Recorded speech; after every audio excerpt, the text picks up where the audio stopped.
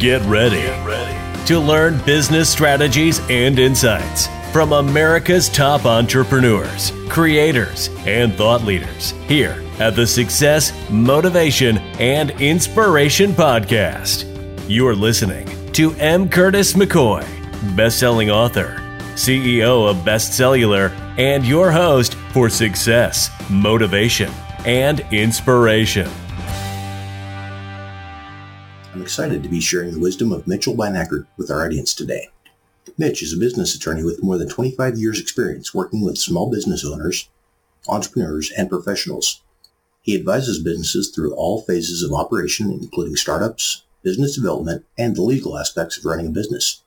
Mitch runs his own corporate and business advisory practice in Cranford, New Jersey. He often speaks at workshops and is the host of his own podcast, The Accidental Entrepreneur, which focuses on helping business owners achieve success on purpose, not by accident. Welcome, Mitch. I'm so glad to have you on the show this morning. Thanks for having me. So first off, what is your personal definition of success? I think it's really being able to, do what you want to do, the things you want to pursue from a career standpoint, and be happy doing it. I know people that, make a lot of money and they define success with that. I know people that are able to run their companies and do a lot of good charitable things. From my standpoint, if I can run my practice and I can charge people a reasonable fee and help them along the way and help them succeed in business, I consider that, successful. I try not to measure it from a monetary standpoint all the time. That's great. I was listening to an episode you did on one of your accidental entrepreneur episodes. Yes. Seems like you got got your head on your shoulders here. Well, we're trying to get started with that. I have probably, I don't know how many episodes I have up, 4 or 5 episodes. I have a bunch in the can right now that are being edited. I'm meeting other people. But yeah, the idea of the podcast was really, I have a lot of people that come to me, unfortunately, as a lawyer, when things are, let's say they've gone awry. It's probably the best way to put it. And I'm now helping them negotiating out of a lease that they're obligated to, dealing with equipment leasing companies, whoever they owe money to, because the business didn't succeed. And if I had been working with them before that, they might have had more of a fighting chance. So that's kind of the idea, so people can do things more purposefully and not just kind of haphazardly and throwing caution to the wind, which unfortunately a lot of small business owners do when it comes to business. They have an idea. They think that it'll be great. They have really no business background. They don't have an MBA, so they never went to business school. Well, there are resources out there. That's one of the podcasts I have up from the Economic Development Corporation. They have courses that you can take, but a lot of people just don't spend the time to, find those resources and so forth. So, we're coming along, I guess. That's great. You've been practicing business law for 25 years, right? Yeah, I started out after law school doing a lot of estate and trust work for small business owners. And what happened was, over time, the business owners needed business work as well, because when you own your own business, it's kind of part of your life. So I started doing business agreements and helping people form their businesses or sell their businesses or acquire another business, not on the public company side, but on the closely held side. So it's probably been, let's say, within the first 3 to 5 years where I kind of migrated into the business. I still do a lot of estate work, but it's generally for family-owned businesses, closely held companies, and business owners. Okay. We've got a huge amount of entrepreneurs that are following, we've got the Success, Motivation, Inspiration group on Facebook, and I think right now we're around 29,000 followers with, a lot more joining daily. Sure. I'll definitely put a link to your website, stuff like that in the show notes here, because we'll be a great thing for our entrepreneurs who are just getting started and looking for law help. So yeah, absolutely. Obviously, it's a jurisdictional thing, so I got to preface my comments if it's outside of New Jersey area, but in general, I can help them from an advisory standpoint. Okay. Can you share the steps that you take daily to improve? To improve my business? To improve business, yourself, your life, just advice for anybody looking to better themselves. Yeah, that's a good question. I would say when it comes to business development, because I always considered myself more of a business person than a than a professional. Some people look at the practice of law as a profession. Some people look at it as a business. I really think that if you don't look at it as a business, you're going to be out of business. So, but yeah, I mean, on a daily basis or on a weekly basis, I'm constantly looking to develop relationships with people so I can help them. I have a list of people that I stay in touch with who are my centers of influence and mentors and things like that. From a motivational standpoint, I certainly listen to a lot of, that's what got me into the podcast to begin with, because I listened to a lot of podcasts and video. In the old days, it was tape sets, and we didn't have podcasts, so you'd ride around in your car wherever you're going to see people, and you'd pop a tape into the car. So those are the kind of things I do on a daily basis. I think every day you kind of wake up and kind of regroup and say, not that you're unemployed again if you're a business owner, but you do have to kind of figure out what drives, your business or your life or the things that you want to do that particular day and kind of prioritize them. That's great. You and I may be older than a lot of our listeners that may not have ever listened to a cassette tape. Right. But, I did that for years and years ago. And, I had I'd take the soft lunch boxes and we'd have them absolutely filled with cassette tapes of, different motivational speakers and entrepreneurs. Of course. I think maybe they probably can find a video on YouTube where some guy's holding up an 8-track tape and a cassette tape, because like my children who are 14 to 19, they have no idea what these things are. Yeah, why would you have a tangible item when you could just listen to it on the internet? Right. They don't even understand compact discs. They're like, why would you take that? It's all on demand. Our whole life's on demand. That's awesome. Another question, this is kind of a general question for anybody that's looking to make an important decision. How do you weigh decisions? Or I'm getting some feedback on your voice. It's like crackly. I don't know if that comes out on your end or just my end. I'm not hearing it on my end here. But okay, good. As long as you don't hear it, that's fine. Okay, I'm sorry. Repeat the question, Curtis. Okay, so what advice would you give, just general advice for someone looking to make an important decision? Oh, what kind you got? Can you give me a category of important decisions? So, like a business decision or a personal decision? Business or personal? Do you have something that, if you've got a major decision coming at you, is there a process or steps that you take to, like Edison had the chart. Right. There's things like that. Do you have any kind of any advice on how you make decisions? That's a good question. How do I make decisions? So I would say that I probably, depending on the problem when it comes to decision making, I'm kind of a black and white person. And, obviously as a lawyer and a business advisor, I'm dealing with a lot of people and helping them make decisions. So I think a lot of people don't lay out the costs and benefits of doing something. They tend to make decisions off the cuff. So when it comes to making a decision, I try to kind of list, and sometimes on paper, if it's complicated, the benefits of doing what I'm doing and the disadvantages of doing what I'm doing. And if one outweighs the other, I may do it. I also find, from my experience, since I've been doing this for so long, I try very rarely to make precipitous decisions. So something happens that day and you say, oh, I gotta, you're responding to something immediately. And that's not always the best way. Sometimes you got to regroup, take a breath, turn everything off, go home, sleep on it for the night. And you'd be surprised what ideas come into your mind that make something more beneficial than you realized, or maybe, it's worse for you to do. And I find that with a lot of business owners that I work with, they tend to make, they tend to make just quick decisions that aren't well thought through. Sometimes they'll call me if I'm their advisor and we'll think it through and I'll talk them through it. That's also a good methodology. If you have somebody that is a mentor or somebody that's a colleague that you trust their opinion, I think it's always good to run things by somebody. So you talk out the idea. You can't have anybody talk it out loud to yourself and make some notes. But I think you got to work your way through it, because a lot of people react, especially in today's day. They get an email about something or a text message about something, and they immediately react and respond.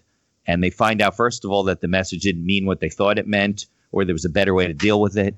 they have relationships to maintain. And so that's kind of how I approach things. I try and take a step back and not react right away unless it's something that's an emergency for a client, and then kind of weigh the pros and the cons carefully.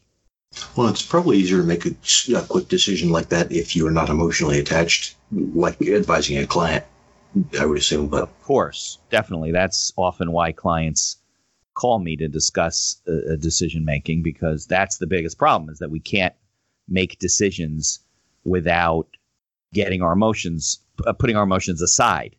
And that's one of the methodologies I use in terms of, okay, take a step back and just forget about it. Don't respond. Life will go on. You can wait an hour or two. You can wait till tomorrow morning, and the situation will reveal itself, and watch what happens as it develops. And I think that the emotional side of it is what gets in the way of a lot of these things. I don't care whether it's parenting or business decisions or, whatever it is. You get an email from the school about your son or daughter, you immediately think it's a problem. The parents get on the defensive, and it wasn't a big deal, or something they just had to deal with, so yeah, I think emotion is a big problem when it comes to making clear decisions. Okay, that's great advice. Appreciate that. Can you tell me about a specific moment that set you on the path to where you are now? I think where I am now just kind of developed over time. I grew up in an insurance family. My father was in the life insurance business, still is, since I think 1965. I went from college to law school with an interest in business, and was always interested in entrepreneurship. Matter of fact, probably my first business, I think you had emailed me a question about this. I think my first business was like in 8th grade. I was a tennis player. I don't play as much tennis anymore, but I used to string rackets, and I was into fishing. I used to make handmade fishing rods, and I would sell them. And it was in 8th grade. I didn't really know what I was doing. I didn't have a lot, and there's no social media in those days. You just did it kind of for people that you knew. And then after that, I just, every summer I never had a summer job where I went to work for a company. When I was in law school, I did, but I always had a business. When detailing became big with cars, I started a detailing company in the middle of high school, sold it at the end to somebody. When I was in college, we had a DJ business at the fraternity house, and I ran that. We used to make money, go to all kinds of houses, and in those days spin records, and then it became CDs and then MP3s and things like that. So it probably started back when I was in middle school, when my father would, introduce me to Forbes magazine or, whatever it happens to be. So it just kind of developed from there, and over time, just reading things and watching things and going to seminars and seeing, I've always had an interest in business. So when I followed the law path, I know this is a long-winded answer to your question, but when I followed the legal path, that was the road that I was really on. I don't litigate. I don't go to court. I might be in handcuffs if I'm in court, or if I'm a witness in a case, I would be involved if I was doing some business work. But everything I do is transactional. It's all, helping business owners, setting up, breaking down, whatever. Even on the estate side, I don't litigate. It's all transactional, document type of work. So I guess that's where, now that I'm thinking about it, that's kind of where it started back in middle school when I was young. Yeah, a lot of the entrepreneurs I speak with started out very, very young with their own businesses that maybe aren't related at all to what they're doing now, but kind of a neat thing to see. If you've got a kid that's trying to sell you something at 4 or 5 years old, that's probably end up in our shoes now. Right. Yeah, exactly. I mean, the passion's there. They may end up doing something else, but I think the entrepreneurial spirit is there. When we were young, the word entrepreneur was kind of a foreign word. Now it's very common. There's programs in college. Everybody's talking about it, and everybody's an entrepreneur, which is not always the case, but they think that they are. So, yeah. If you could recommend one book for our audience, what would that be? Follow M. Curtis McCoy on Amazon, Kindle, Audible, or connect with him on your favorite social media platform to be the first to know about his next book release. Oh, there's a lot of books that I like. My favorite book, if you're in a business, well, I guess for any business, customer service standpoint, keeping in touch with their clients, is a book I read years ago. They've updated it now to be more modern with technology, called The Referral of a Lifetime. It's written by a guy named Tim Templeton. It's a Ken Blanchard series types of books like Gung Ho and those types of books. It's written as a parable, so it's an easy read. It's a good story, but it's a very good story about how to build a program of keeping in touch with your client base and with your customers.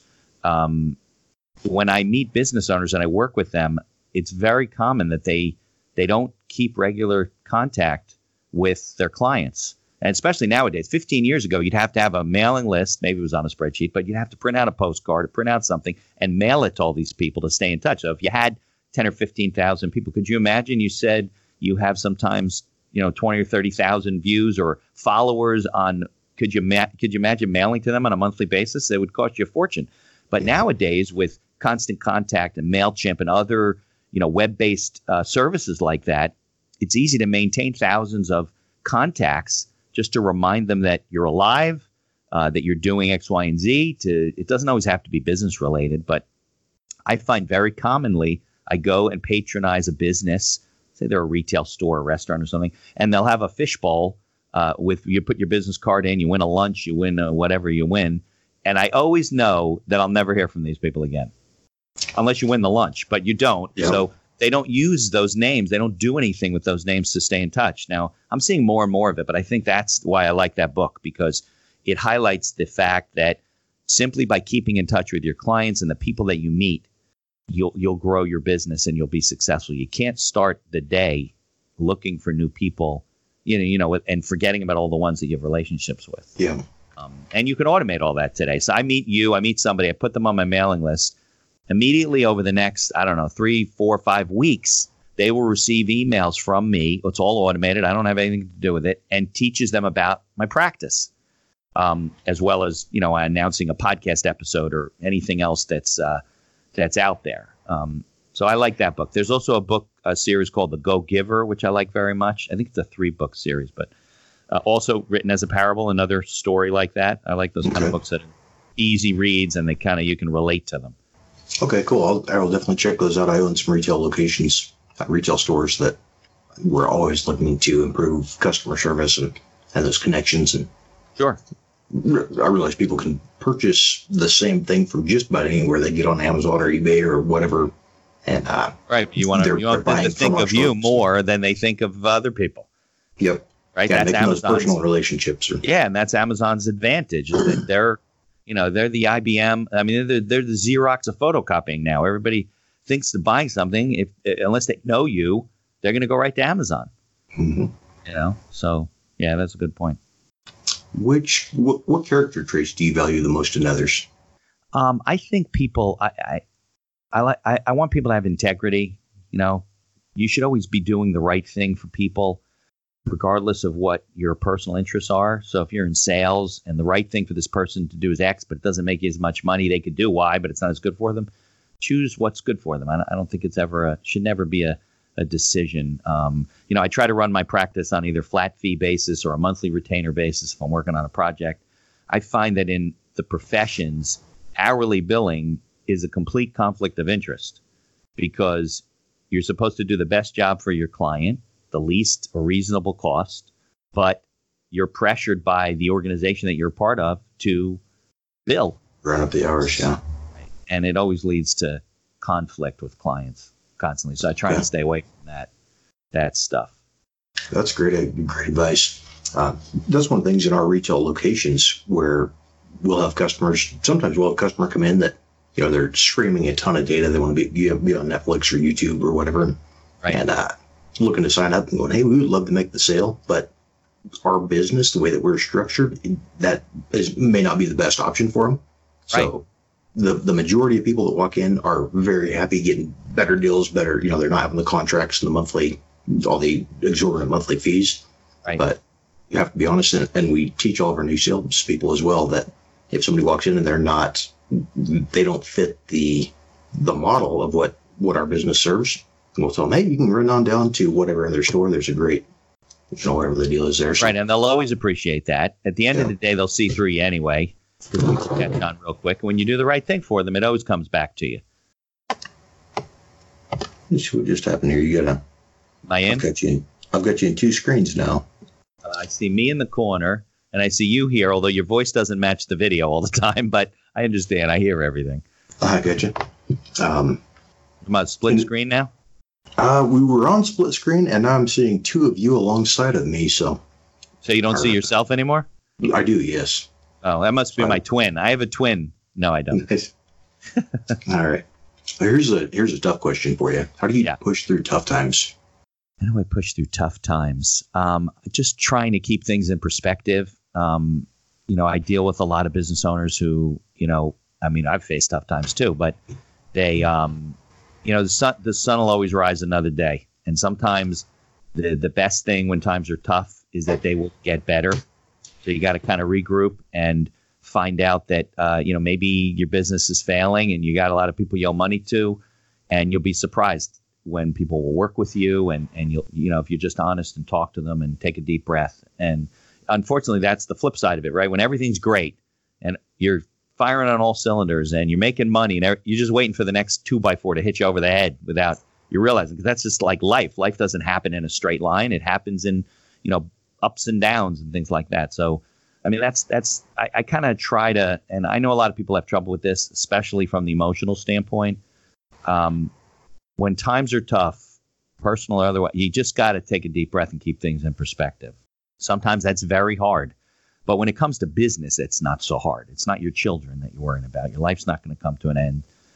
You can always work with them. I mean, even people that owe money to taxing authorities, they're run by, there's human beings behind that. They're not just going to come in and take your whole life away from you and throw you in prison. That doesn't happen, except the people that are deliberately avoiding taxes. But for the most part, I've been able to negotiate arrangements with state taxing authorities, IRS, whatever, for clients when they're in trouble, and because they know too that they're not going to get paid if they just come and take the equipment in your office and then leave. So put boards on the doors. Correct. That doesn't really help them. Now that has happened because they have no other remedy, but in general, if you don't hide in the sand and you deal with things up front, be forward about what problems you're facing, you can work your way out of it. Okay. Well, I appreciate that. This is an easier question here. What inspires you? What inspires me? I think certainly which I like on the legal side, the ability to help people and to, put them on a better road to success. I get involved with and speak at a lot of entrepreneurial academies for kids. We ran one for 4 or 5 years, actually. And it was very rewarding to see how creative the kids are and how they dealt with problems. So I would say that's probably what on the business side inspires me. Obviously on the personal side, my children and my wife inspire me with all the stuff that they're achieving and how they're growing up and things like that. So that's awesome. And how do you manage and prioritize opportunities? There's a little bit of a variation on the question I asked earlier, but when you've got somebody that's approaching you with a business opportunity or a new idea, the podcast or whatever it is, how do you prioritize those? Yeah, I think I try to weigh what new opportunities are coming and how it might affect opportunities that I have. I know I have a couple of people that I work with. They're all over the place. They got, every time I talk to them, there's something else going on, and they never get off the ground on the things that they're working on. So I think from a priority standpoint, you gotta, and I decide, okay, do I want to continue with the podcast, and is it helping my business, or should I start another podcast? And I may start one for legal stuff that's more broad based than the entrepreneurial one. But for a while I was doing videos, and then I decided it was too much work to get dressed up on a Saturday and go in and shoot videos. And I felt the podcast was better. And so I try to prioritize things from a standpoint of, how much time do you really have, and how intrusive do you want opportunities to be in your life? You can't pursue everything. So I would say that's probably how I prioritize things. Okay. That's great advice. And what advice would you give to your 18-year-old self? My 18-year-old self. That's funny. So I was talking to someone the other day about this. If it was a podcast interview actually I was doing, and you always say, if you knew what you know now when you're 18 years old, you would be much farther ahead than where you are, right? Because there's a learning process. But having said that, I do have an 18-year-old son, 19 actually, it's hard when you're 18 or 19 to accept the advice and the things that a 50-some-odd-year-old person is telling you when you haven't had that experience. So my advice to myself would be to, first of all, to pursue more opportunities, to get a broad-based exposure to a lot of different things. That's easier now than it probably was when I was 18. But also to listen to advice and digest it and determine, is the things that people are telling me make sense or not, and what can I learn from them? Because I think a lot of people, when you're 18, you're just like, you think you know everything.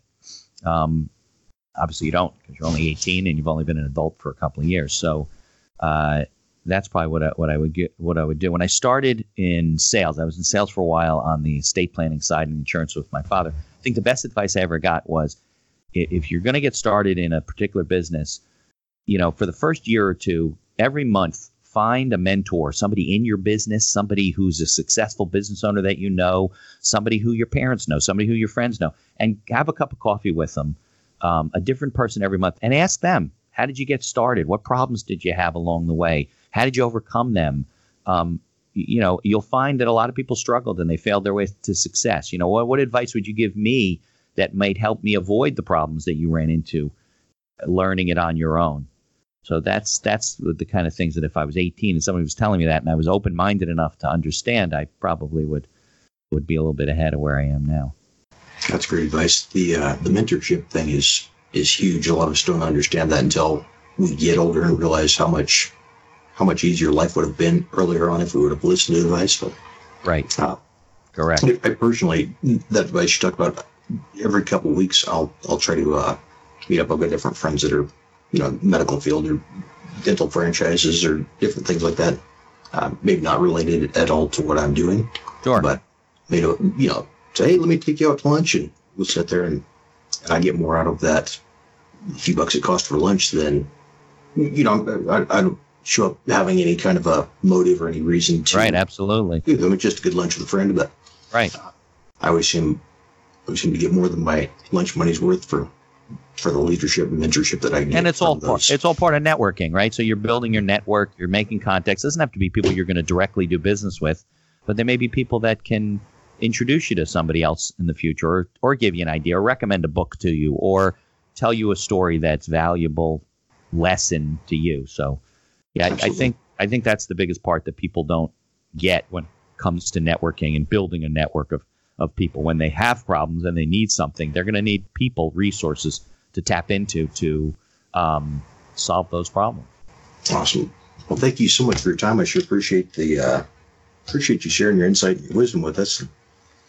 It's been a great podcast. Thank you. Okay, Curtis, I appreciate it. Thanks a lot. Take care. That's it for this episode. Don't forget to subscribe to the Success, Motivation, and Inspiration podcast. And head over to successmotivationinspiration.com for show notes and more tools to fuel your passion.